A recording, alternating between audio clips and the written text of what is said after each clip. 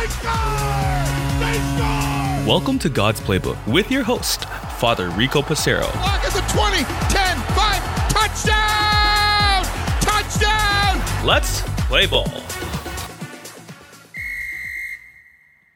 Friends, welcome back to God's Playbook. Yesterday we focused on the reception of Jesus in Holy Communion. Today we focus on what's called the concluding rites. This allows us to once again give thanks to God for what we have just done, being able to worship Him and receive Him in Holy Communion. So what happens is we have been seated in our pews, or the priest is seated in the presider's chair, anticipating that our quiet time in Holy Communion has ended. And the priest stands and says the words, "Let us pray." You'll notice that his hands are extended with palms raised to the heavens as he lifts the prayers of the people. And this prayer is called, get ready for it, the prayer after communion. Pretty easy for us to remember, right? So let me give us an example, and I'm just taking this prayer from the 14th Sunday in Ordinary Time. The prayer after communion, like the collect, the opening prayer, and the prayer over the gifts, is different at every single Mass. But here's the one for the 14th Sunday in Ordinary Time. Father says, "Grant, we pray, O Lord, that having been replenished by such great gifts, we may gain the prize of salvation and never cease to praise you. Through Christ our Lord." So this prayer, the prayer after communion, is said by the priest alone. So even other priests, the deacon, and all the people present do not say that prayer. Just the presiding priest prays that prayer. This is, of course, directed to God in thanksgiving for the Eucharist just received, and it ties us in to recognize that this is food not only for my journey today, until the next time, till next Sunday when I receive Jesus in Holy Communion, or tomorrow if I'm going to daily Mass, but it also is food for the journey to heaven. So it often speaks about salvation and the life that is to come, the life after this life. So communion is not only for the now, but also gives us grace as we move forward. Very, very, very important, very special, and important for us to identify and understand. And then everything is through Christ our Lord. That's always how we end the prayer. And the people's response, as it always is amen, which means, yes, I believe. This is important for us to recognize our participation in this part of the Mass. And then the priest moves on to say, "My brothers and sisters," or simply just, "The Lord be with you." And then once again, our response is, "And with your spirit." The priest then blesses you, the people of God, but notice the language, "And may Almighty God bless you, the Father and the Son and the Holy Spirit." This is where the priest makes the sign of the cross almost in the air as he's blessing all people that are present.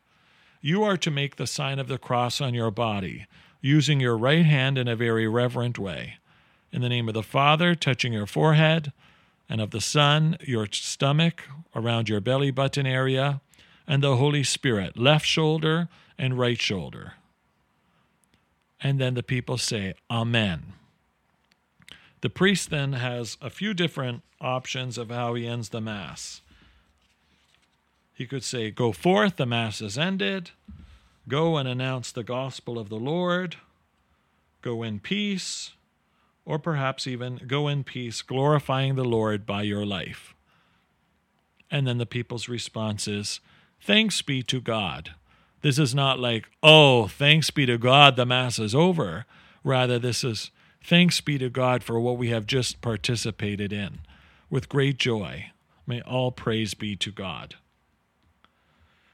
Now, before the recessional hymn, and perhaps even just before this blessing, a priest may have some local announcements for his parish, may need to tell parishioners what's going on in the community, reminding them of activities, or perhaps special announcements in regards to the season and the time of year, etc., etc. Have a good day, whatever he's going to say there. reminds the people of the importance of the parish family and paying attention, being more active in the announcements and what's the daily activities of the parish.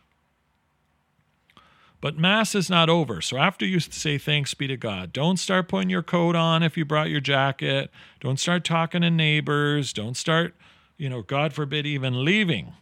You are not to leave Mass. Mass is not over. It's almost over, but it's not over.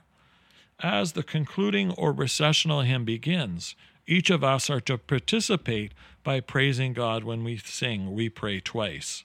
So joining in the choir, the recessional hymn, you will notice that the priest and the ministers and the altar servers make their way in procession out of the parish sanctuary, out of the parish building itself, through the main doors of the church.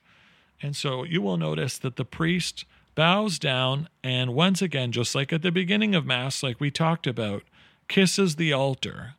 This is the priest reverencing the altar, the great privilege it is to know that this is not a piece of furniture, whether it's made of marble or wood or stone or metal. The altar is just that, God's altar. And so we reverence it, signifying that this is a very special, blessed piece of furniture that allows us to interact with God and allows the holy sacrifice of the Mass, in which Jesus' body and blood is brought to us, to take place on this sacred altar, which is holy and pleasing in the sight of God. The priest kisses the altar not only for himself, but on behalf of the people, recognizing our reverence. He then walks down the stairs, if there are stairs in the sanctuary, and then bows to the altar and genuflects to Jesus, recognizing his presence in the Blessed Sacrament, in the tabernacle. And then the procession continues. Servers with the incense, cross, candles, ministers of communion, the deacon, and last but not least, the presiding priest or bishop is last. And this reminds us again that the journey to Jerusalem and our pilgrimage to now go out and go on mission to do the work of the Lord.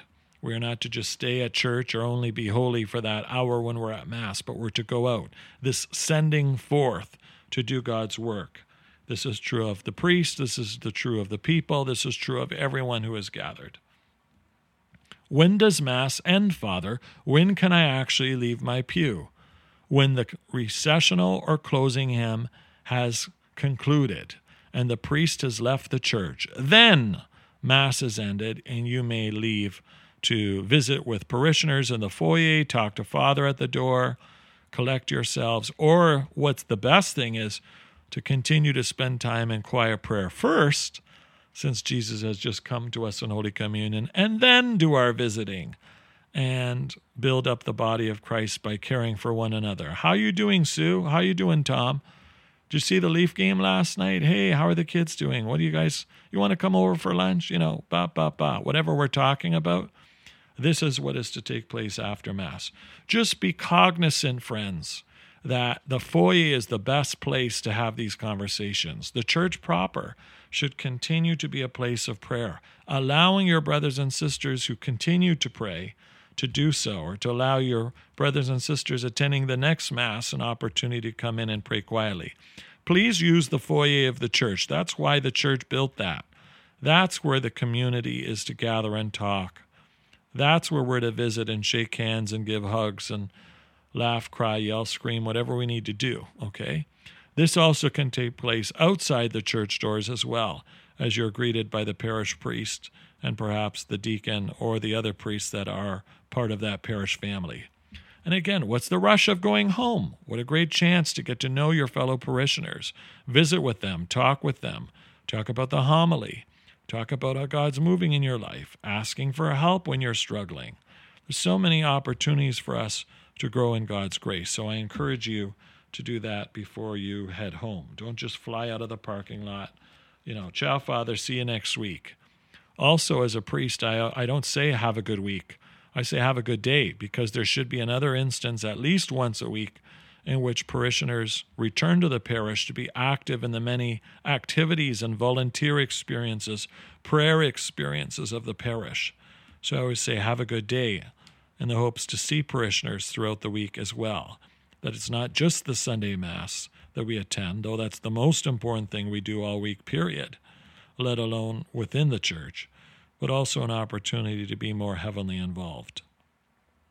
So I encourage you, take the time after Mass. Thank your priest for the gift of the Mass. Thank him for his homily. Thank him for all he does for the parish. Let him know that appreciation. Let the music ministers know how much you value them. Thank the ushers for being welcoming. Thank your youth minister for what he or she does with our kids. It's a great opportunity to be grateful, first and foremost, to God, but those on the pastoral team that make up the parish staffs that do such great work. Just don't dine and dash. Come, receive Jesus, out the door. Wait a second. Isn't this about community? Isn't this about family? We don't just show up to our family member's house, eat and leave. Thank you, I was hungry, goodbye. What a great opportunity to visit, to check in, and also to provide that assistance with one another, that emotional, psychological, and most importantly, spiritual support that God wants us to have as we connect as parish family. So that's the Mass, friends. We're going to continue with a few more episodes talking about things like solemn blessings and some of the other special Eucharistic prayers, depending on various needs. But what I want us to do is to continue to realize that the way I conduct myself at Mass is important here. And oh, by the way, before I forget, don't make sure that you leave the church. You must genuflect to Jesus in the tabernacle. Or again, if you can genuflect, bow to Jesus as you leave your pew before you leave the church. It's like saying goodbye to the Lord by using our bodies and from our hearts, okay? Then we dip our hands in the holy water, and then we leave. I almost forgot to mention that in this episode. God forbid. We don't just run into our pew and run out of our pew when we got what we wanted is over. This is God's house. He is the host who welcomes us and sends us forth on mission. So make sure that we genuflect out of the pew, or bow if you cannot genuflect. Place your hand in the holy water, making the sign of the cross, reminding you of the day of baptism, and then, of course, do the visiting that I had mentioned previously. Okay, friends, for God's Playbook, I'm Father Rico. God loves you, and so do I. If you like what you hear, please consider supporting us using any of our affiliate links in the description below via Buzzsprout, Ko-Fi, or GoFundMe. Thanks, and God bless.